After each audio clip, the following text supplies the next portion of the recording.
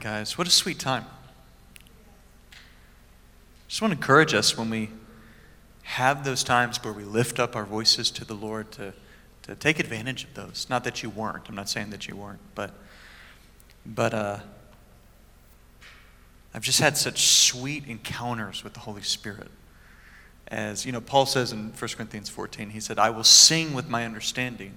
And he said, and I will also sing with my spirit. I will pray with my understanding, and I will also pray with my spirit. And there is something as we just give time to making melody in our hearts to the Lord and singing with our spirit and singing with our understanding. And if you don't understand what singing with your spirit is, or praying in the spirit, or praying in tongues, JR will be down here at the end of service for you to receive that gift. He'll stay here till about 10 o'clock if anyone. Just playing.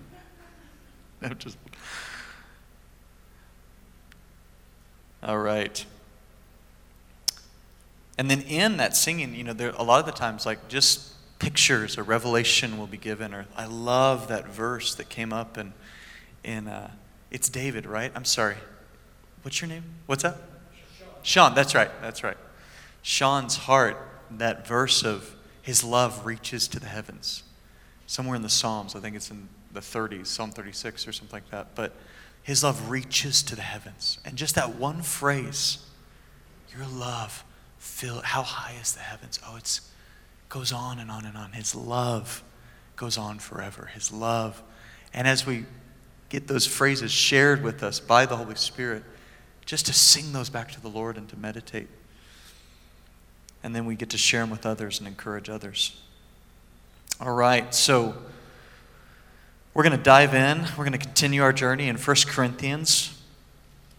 We find ourselves tonight in 1 Corinthians chapter 4. I don't have any slides, so I encourage you to follow along in your Bible. I encourage you to take notes, either on your phone or if you have an actual piece of paper with a pen, you'll be the rare one. I still like to take notes with a pen and a piece of paper, but I'm kind of a non-millennial. So I'm trusting, if you have your phone on, that you're not texting, that those thumbs are moving. You're being filled with revelation and you're writing it down as fast as you can, okay? We actually have a camera that's looking on the back of you, and we're seeing if you're just playing. How terrible would that be?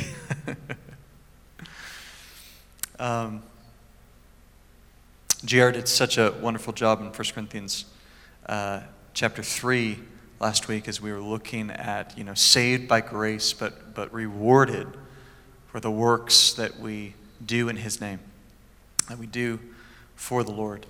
And we're just going to continue that journey in 1 Corinthians. So let's pray and ask the Lord to give us revelation. Lord, here we are again, your people, not forsaking the gathering of the brethren, but coming together to worship you and to receive from your word. And we just thank you that this is precious to your heart. I just thank you, Lord, that this gathering, and as your church all across the city gathers on Wednesday nights, as youth groups gather, as Bible studies gather, Lord, we thank you that this is precious to you. So, Lord, we ask you to not only anoint our gathering with revelation, but anoint all the Bible studies, all the home groups that are happening tonight and tomorrow night, all the youth services, Lord, and all the young adult services. We say, pour out your Spirit. Grant revelation of Jesus. Open the word in power. Let it cut us to our heart. Let it convict us. Let it bring us into a light and revelation of Jesus. We love you. Amen and amen. I'm just going to read the first 5 verses here. Paul is transitioning in this from who the Corinthians are in the Lord, that they are the temples of the Holy Spirit, that they are a field that God is producing good fruit in, that they are called to the wisdom of the cross, that they are called to the hidden things of God revealed by the Holy Spirit in chapter 2. He's calling them in to continue in maturity, to not be carnally minded, to not kind of return and put on that old man as believers, but continue to put off the old man and to put on the new man that walks in the light of Jesus Christ. And then in the beginning of verse 4, he begins to transition and talks about himself and talks about those other apostles that have come through the city of Corinth. And he's going to instruct them on how he should be considered. And also, I believe, as they grew in maturity, how they should be considered in the future, or how they should consider themselves in the future.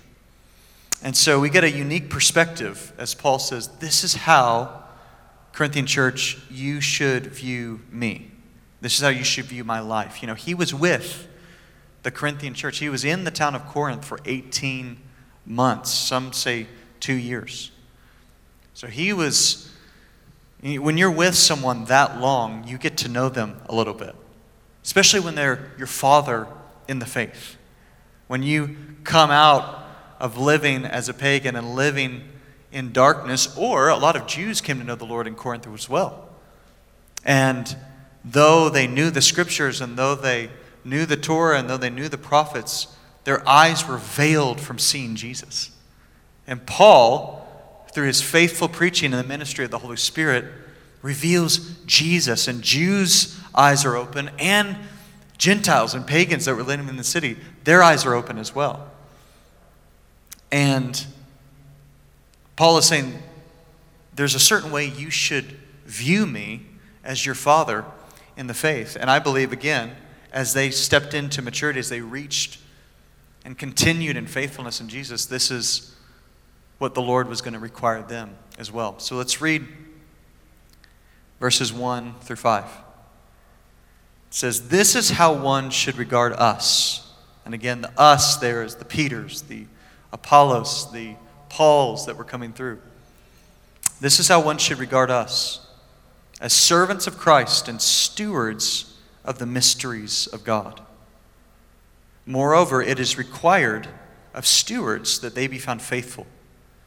But with me, it is a very small thing that I should be judged by you or by any human court. In fact, I do not even judge myself, for I am not aware of anything against myself, but I am not thereby acquitted. It is the Lord that judges me. Therefore, do not pronounce judgment before the time, before the Lord comes, who will bring to light the things now hidden in darkness, and will disclose the purposes of the heart. Then each one will receive his commendation from the Lord. So Paul begins here and he says, how should you regard me? And he says, you should regard me as a servant of Christ. Now, there are several different words in the Greek used for servant here. The lowliest servant in the house was, I think you pronounce it like a doulos or something like that. This isn't that servant. This actually was a term that was used for a servant that was underneath a boat in ancient times and would be those rowing the ship. Okay? So Paul says, when you think of me as one serving the gospel, as one rowing the ship. I get that picture of like Paul rowing, and the captain of the ship is Jesus. He's the one directing. He's the one saying, this is where we're going. And Paul is laboring, he says, in another place, and striving, he says, in another place, that the full manifestation of the will of God would be revealed in the churches that he was planting. But he's serving them. He's working hard for them. And he said, you should consider me as one who is serving you, not one who lords it over you, not one who is trying to command you and to beat you into submission. No, I'm serving you, Church of Corinth. This needs to be in all of our hearts as mothers and as fathers and as leaders of businesses and as of ministries. We need to have that servant's heart That it's not about us, it's about us laying our lives down. And Paul says, I'm a servant. I'm one who is laying my life down. Not only that, he says, I'm a steward. Now this word steward was held of the highest servant in a home and the one whom the master trusted, kind of like the right hand of the master of the home. They were deputized with regulating the concerns of the family, even the master's family, for providing food for the household, for seeing that food served out in proper times and in seasons and in proper quantities. They would receive all the money of the house, and they would spend what was necessary for the support of the family. And they would keep exact accounts. This was basically Joseph in Potiphar's house. How many of you guys know the story of Joseph? And Joseph rose as a slave to the steward of the home, where Potiphar gave him all of the possessions and said, I trust you, you run with it. And Potiphar was blessed because of Joseph's stewardship. That's how Paul is describing himself. He's like, I am serving you, but I'm also serving one who is above me. And he's entrusted me to lead you. And he's entrusted me, what he says, with the mysteries of the gospel. He's entrusted me with the mysteries of God. And another way I think about this in our modern day is maybe like the financial officer for a city or a government official. You know, the money that he is moving around, it isn't his money, right? It's our money, and we like to remind them that every election season, right? Hey, that's our money, and I'll take you out if you don't do it. No, just play. Now, we just came through that election season, and, you know, a treasurer of a city knows that's not his money. And if he treats that money wrong, he's going to jail, right? Paul was walking before the Lord with this fear. He was saying, I'm a steward, and I am serving the household of God, but I am serving under a benevolent master. Now, the Lord is a benevolent master, but he is a master. We answer to him. A kinder way to say it is he's a shepherd, right? And he's the chief shepherd and overseer of our souls. And Paul says, I'm a steward, and what is he stewarding? He says, I'm a steward of the mysteries of God. Now, this phrase has just captivated me this week. Not only thinking of this message, but also just in other areas of my life. That Paul was granted insight into who God was. And as he was granted insight, he thought that he should be found faithful to administer that insight, to preach about that insight, to reveal that insight to the church of Corinth and to unbelievers. Now, when I think of the mysteries of God, that can kind of be a unusual phrase for us, you know, in this modern time.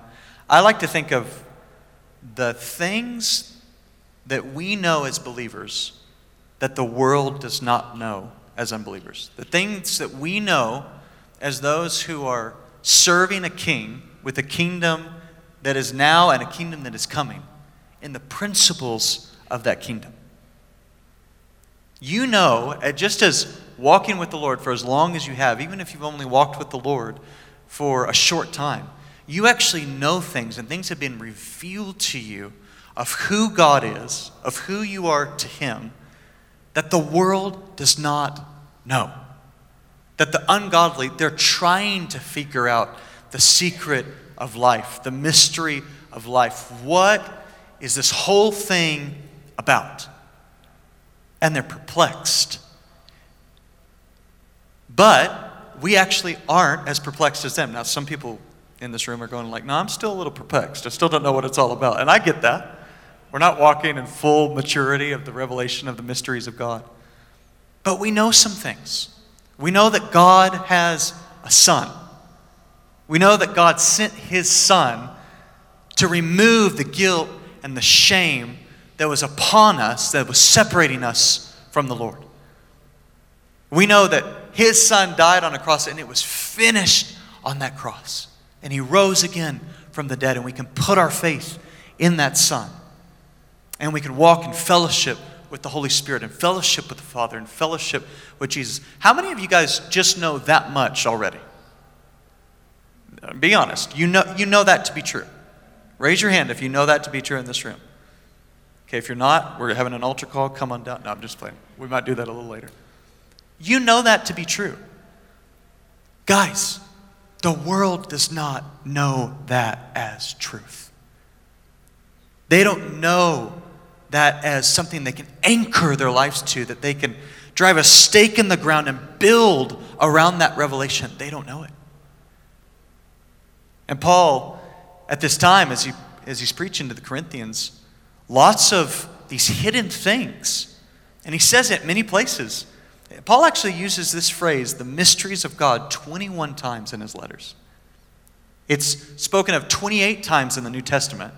This word mysterion, that's what it is in the Greek. A few times in the book of Revelation, Jesus actually uses it the first time in the parable of the sower.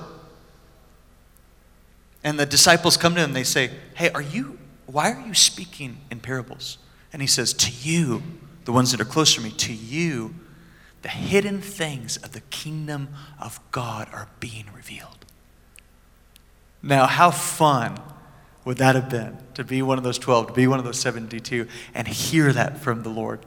From one that you recognize to be God in flesh, to be the Messiah that was bringing forth the promises and plans of Yahweh in the earth. We're like in the inside club. How many of you guys remember going to high school and not being in the inside club? I raised my hand high. I still have that, as my children are like, I'm not in the in crowd. I'm like, oh, I know. And how many of you guys always wanted to be in that in crowd? You've had that point in your life where you're like, man, I just wish I was in the know. Or in the workplace. Maybe you feel like that in your workplace. You don't feel like you're in the in, you're in that leadership team that you want to be in. Guys, you were in the leadership team of heaven. It says, to those who spend time with Jesus, the parable of the sower, he says, to you who are close to me, I'm going to reveal the secrets of the way the kingdom of God interacts in our generation with the kingdom of this world. And you're going to know the secrets of my heart. So I just kind of went on a journey of these hidden things of God as Paul reveals. I just want to go through some of these. Paul actually says, and I just kind of went straight through the New Testament from Gospels to the book of Revelation. Paul actually says in Romans 16 that the hidden truths were hidden for a long time, but now, because of Jesus coming, the prophetic writings are made clear.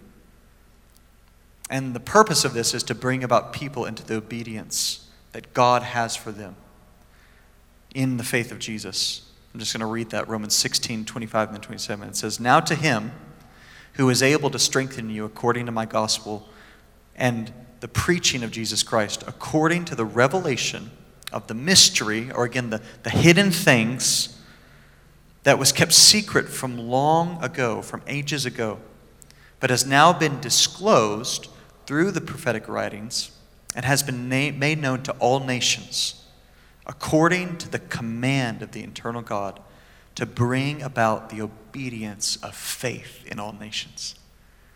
And then he just praises and says, to the only wise God be glory forever through Jesus Christ. And I bet Paul found himself in this place going, guys, I studied the word, but until Jesus came and he solidified the revelation of who the Messiah was, the pieces were kind of vague. They didn't make sense. And now I'm sure he's going, but now I know Isaiah 53, that suffering servant, it was Jesus. Now I know Isaiah chapter 11, the king that was going to walk in all the power of the Holy Spirit and knowledge and an insight and the fear of the Lord and was going to administrate justice to the nations, it's Jesus. Isaiah 9, the Son that was going to be given to us, and the government was going to rest on his shoulders, and his name was going to be called Mighty God. I bet that just tweaked Paul's mind for years and years. How is the Son that's going to be given to us, that's going to be born, be called Mighty God? How does that work? And Paul sees Jesus and it says, it all makes sense. It all works. Paul goes on in another place to say that this is what the prophets longed to know. Can you imagine Isaiah being jealous of you? Can you imagine Jeremiah, Isaiah, they're encountered by Yahweh. They get taken up. Coals are put on their lips. Seraphim are singing, holy, holy, holy. They're saying, here I am in the presence of the Lord. How many of you had those encounters?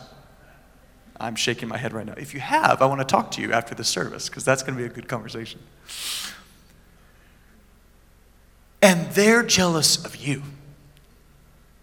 They're going, you're walking in the revelation that we longed to know. The Holy Spirit not just coming upon you, but dwelling in you, empowering you for righteousness, revealing things in the Word about Jesus. Paul's saying it was hidden long ago in Romans 16, but it's made available to us by the Holy Spirit for what? That the nations could walk in the obedience to God through faith in Jesus Christ. That's why it's revealed. We need to be about revealing the hidden truths of God that we know. I'm kind of tying this whole thing into our commissioning that we were given on Sunday morning. Guys, it's time to step into the promised land. It's time to step into the harvest field that God has for us. It's time to bring others into the hidden mysteries that they don't know, but you actually know. Okay, let's go on. Oh, there's so many of these. There's 21 of them. I'm not going to get to all of them. Paul says that there's a hidden truth of resurrection.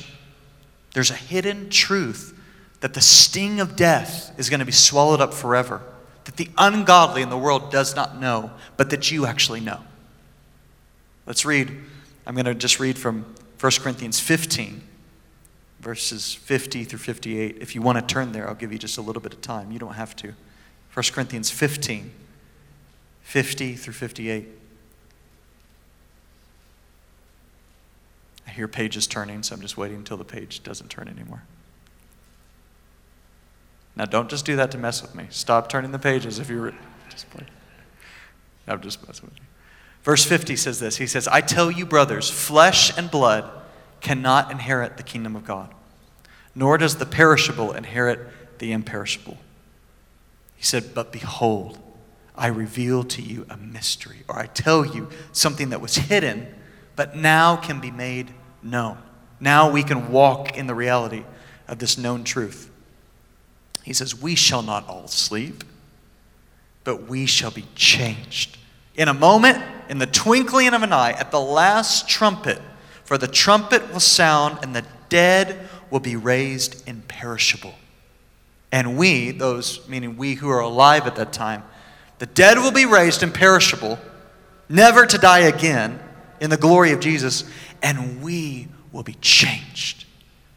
He says this, for this perishable body must put on imperishable, and this mortal body must put on immortality. When the perishable puts on imperishable and the mortal puts on immortality, then shall come to pass the saying that is written of old. Now this is taken out of Isaiah chapter 25. It says, death is swallowed up in victory. Death, O death, where is your victory? Death, O death, where is your sting? The sting of death is sin. The power of sin is the law. But thanks be to God who gives us victory through our Lord Jesus Christ. Guys, that is a precious truth. How many of you have had someone die in the Lord? and you have hope that you are going to see them again in glory. That is a precious truth, right? That is a precious truth of our own life, that we don't have to fear death anymore. This has given courage to missionaries for years to actually preach the gospel in places where they are fearful for their life. But guess what? There's a hidden mystery that they're walking in, that those who are persecuting them, they don't know. Those guys don't have to fear death because God, through Jesus Christ, has given them the victory over death.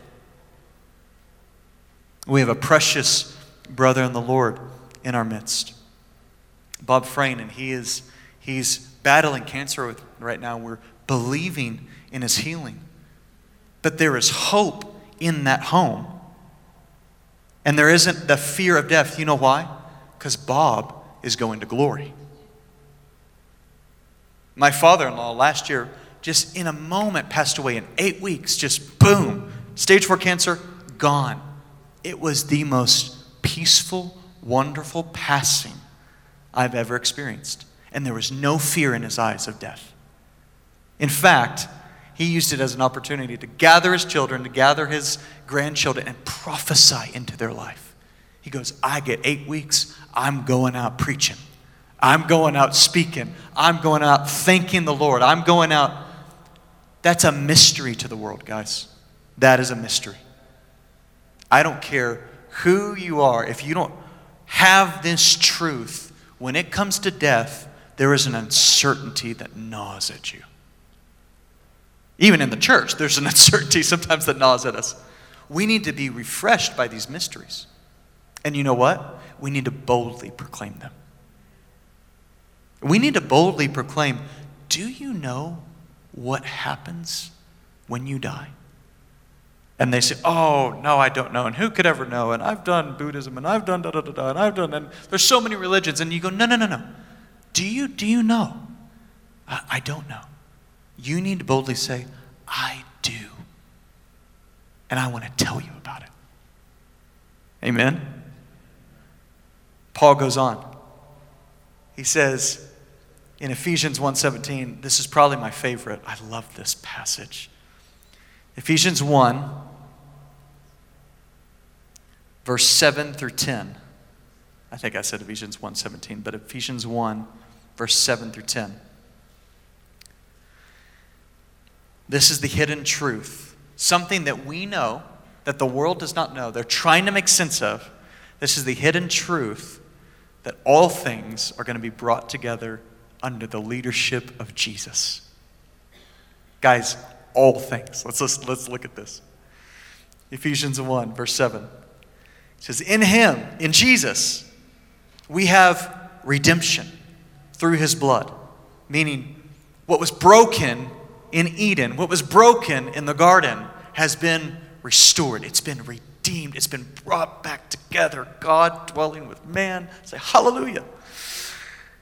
Oh, that was weak, but that's okay. I'll give you another chance later on, okay?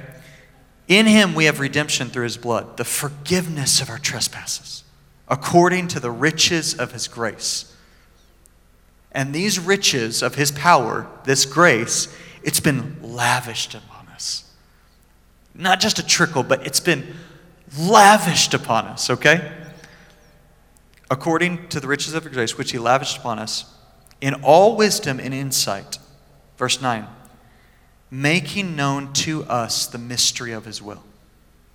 So God loved you so much, brought you back into relationship with him through Jesus, because he wants to make things known to you. He wants to reveal to you the secret of his heart.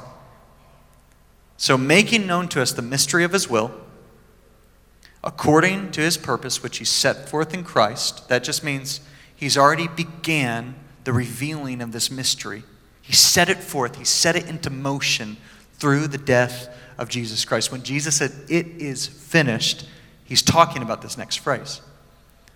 Verse 10, as a plan for the fullness of time, meaning there's a time coming where this will be revealed, and here is the mystery of his will, that he is going to unite all things in him, that's in Jesus. Things in heaven and things on earth. Guys, there's a new heaven and there's a new earth. It's coming. It's led by one man. He's going to bring together that which fell at the fall. And he is going to lead it. And he's going to unite it with heaven. And the two will be one. And God will dwell with man. And we will be his people. And he'll wipe away every tear from our eyes. Guys, and then I think it gets really fun.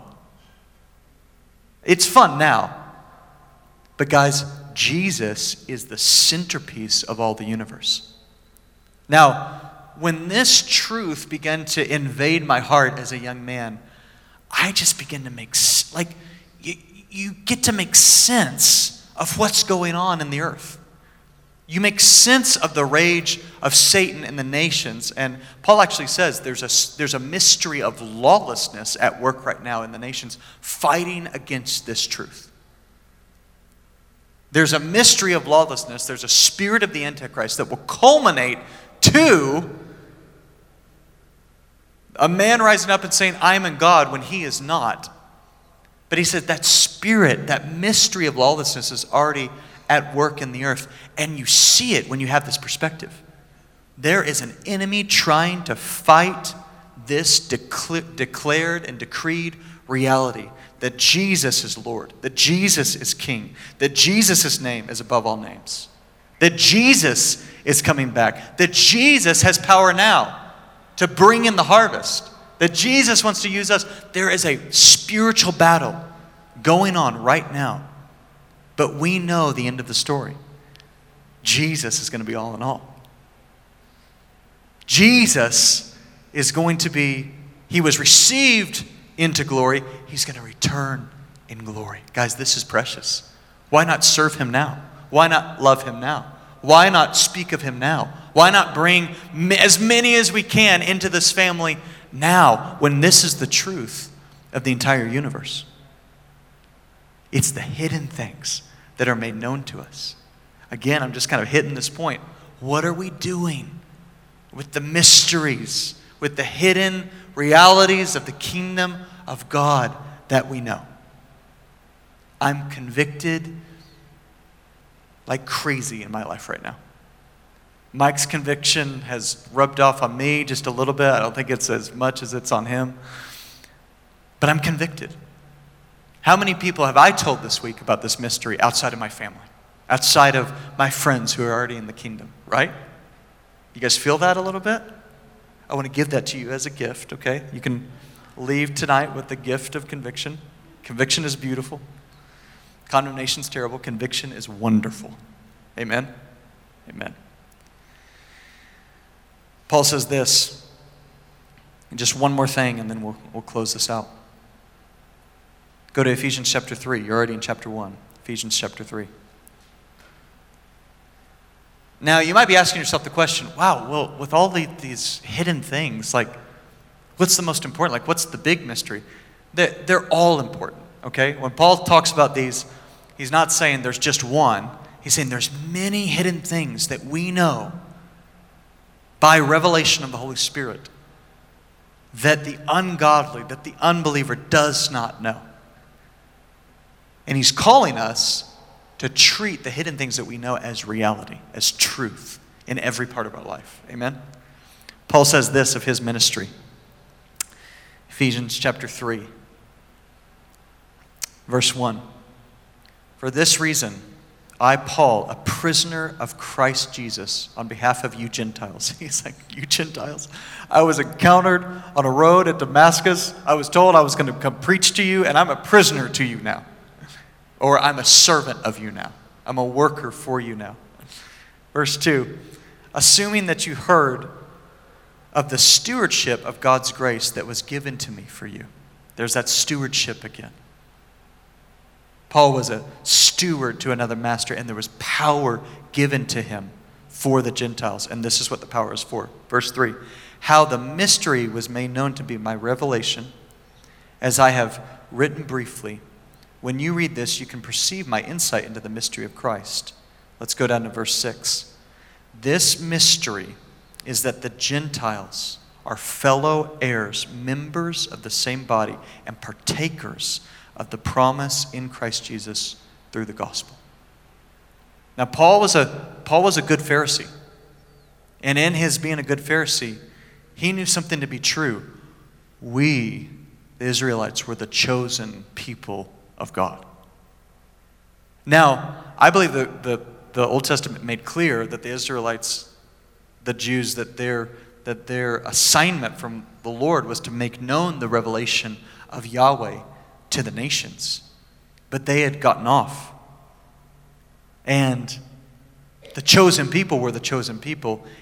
And the pagans and the Gentiles were outside of God's promise, outside of God's covenant, outside of the promises that were going to be released through the Messiah.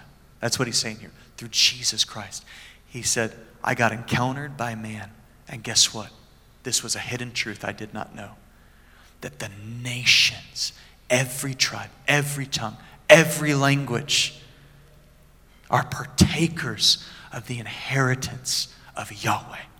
Are partakers of the inheritance of Jesus. They have an inheritance in Yahweh. They have an inheritance in Jesus. And they're going to be given the kingdom. Just as the people of God in Israel that put their faith in Jesus were going to be given the kingdom. Paul said, this was a mystery, guys. I mean, they even had a whole debate on it in the book of Acts, if this should be happening. And Paul said, I heard it from the Lord's mouth. You are fellow heirs of the King. We all know the Disney fairy tales. To be heir of a king, you know. It was wonderful. Anyway, I won't get into that. But we think of that. Man, if I was the son of a king and if a whole kingdom was going to be given to me. And Paul said, Gentiles, nations, those who are outside of the ethnic group of Israel, it's for you. Guys, we need to fill the earth with this revelation. That we are all called to be heirs of God. And it says in Romans 8, what? Joint heirs with Jesus Christ. Not lesser than heirs, though there is a position of him being the Son of God, and we're not the Son of God. Everyone in this room goes, don't have any problem believing that, right? We don't have any problem. But the dignity, the hope that we have been called to is that we are joint heirs, fellow heirs with Jesus.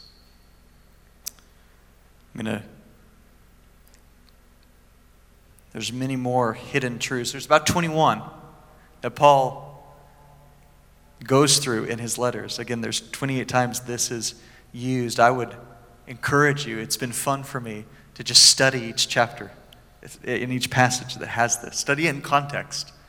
Study it with the Old Testament that it brings in. Read those chapters. It'll fill your heart with faith. But here's where we'll end.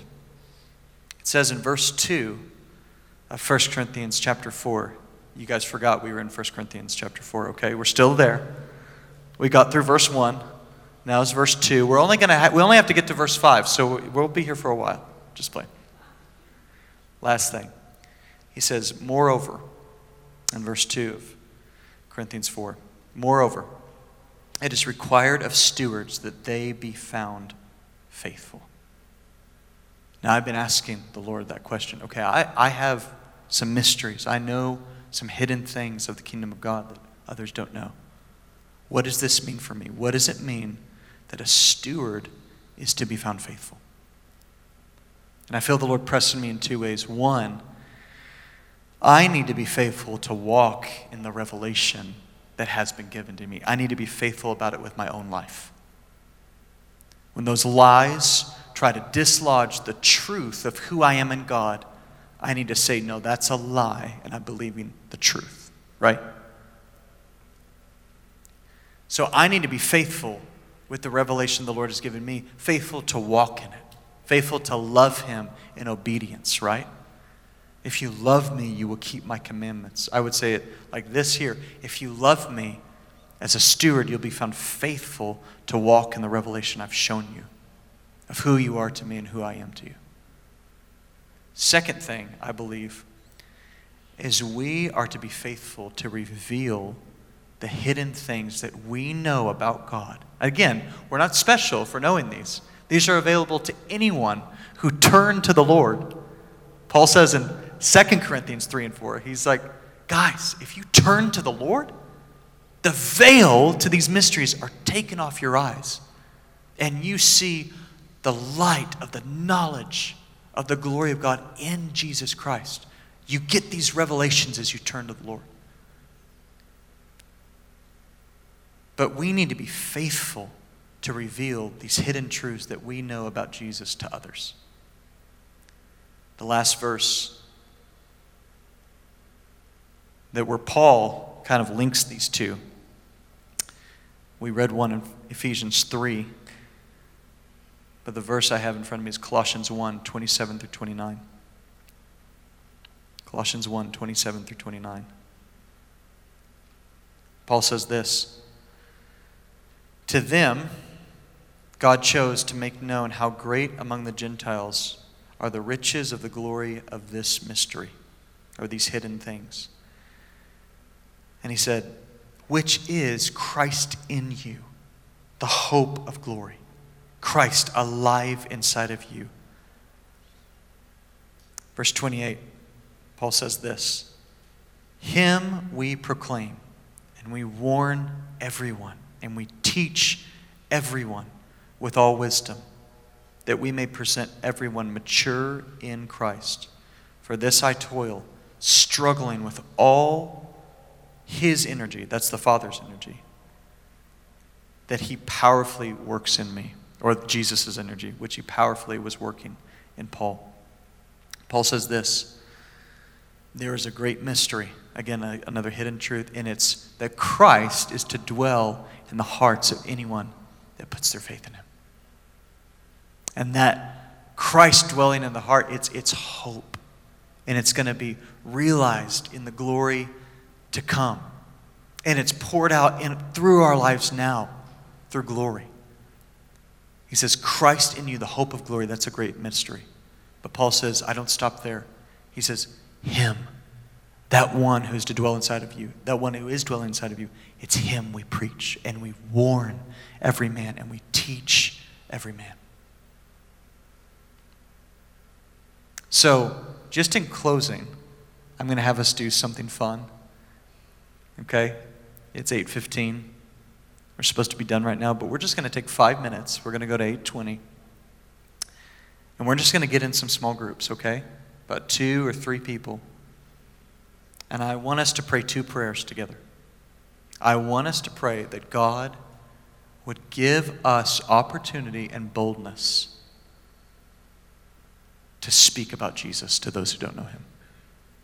The second prayer I want us to pray, who do I need to share this with? Who do I need to be asking opportunities to reveal the hidden truths of who I know? Okay? Can we do that? Let me pray for us, and then we'll break up into our small groups and just close in a time of prayer. Lord, as Paul spoke of his life that he was a servant, Lord, I pray that we would regard ourselves as servants of others. And as Paul said, he was a steward of the mysteries of God, and a steward was to be found faithful. Lord, I ask that, one, we would be faithful to meditate, faithful to return to your word, faithful to plunge the depths of the hidden things that are revealed to us in the word that the world does not know. And Lord, I pray that we would be faithful to walk in them. And I ask you in this season at the Rock that you would give us grace to be faithful to make known these mysteries to others who don't know them. That we would be stewards of the hidden secrets of the kingdom of God that are made plain to us but are hidden to others. That we would make them known, that we would make them plain through our preaching of him, through our warning to others, and through our teaching of others. In Jesus' name, amen. Amen. So just do this, and I give you grace to only do like 3 minutes now. But just get into some small groups and pray this and talk about this, okay? We love you guys. Thank you for coming.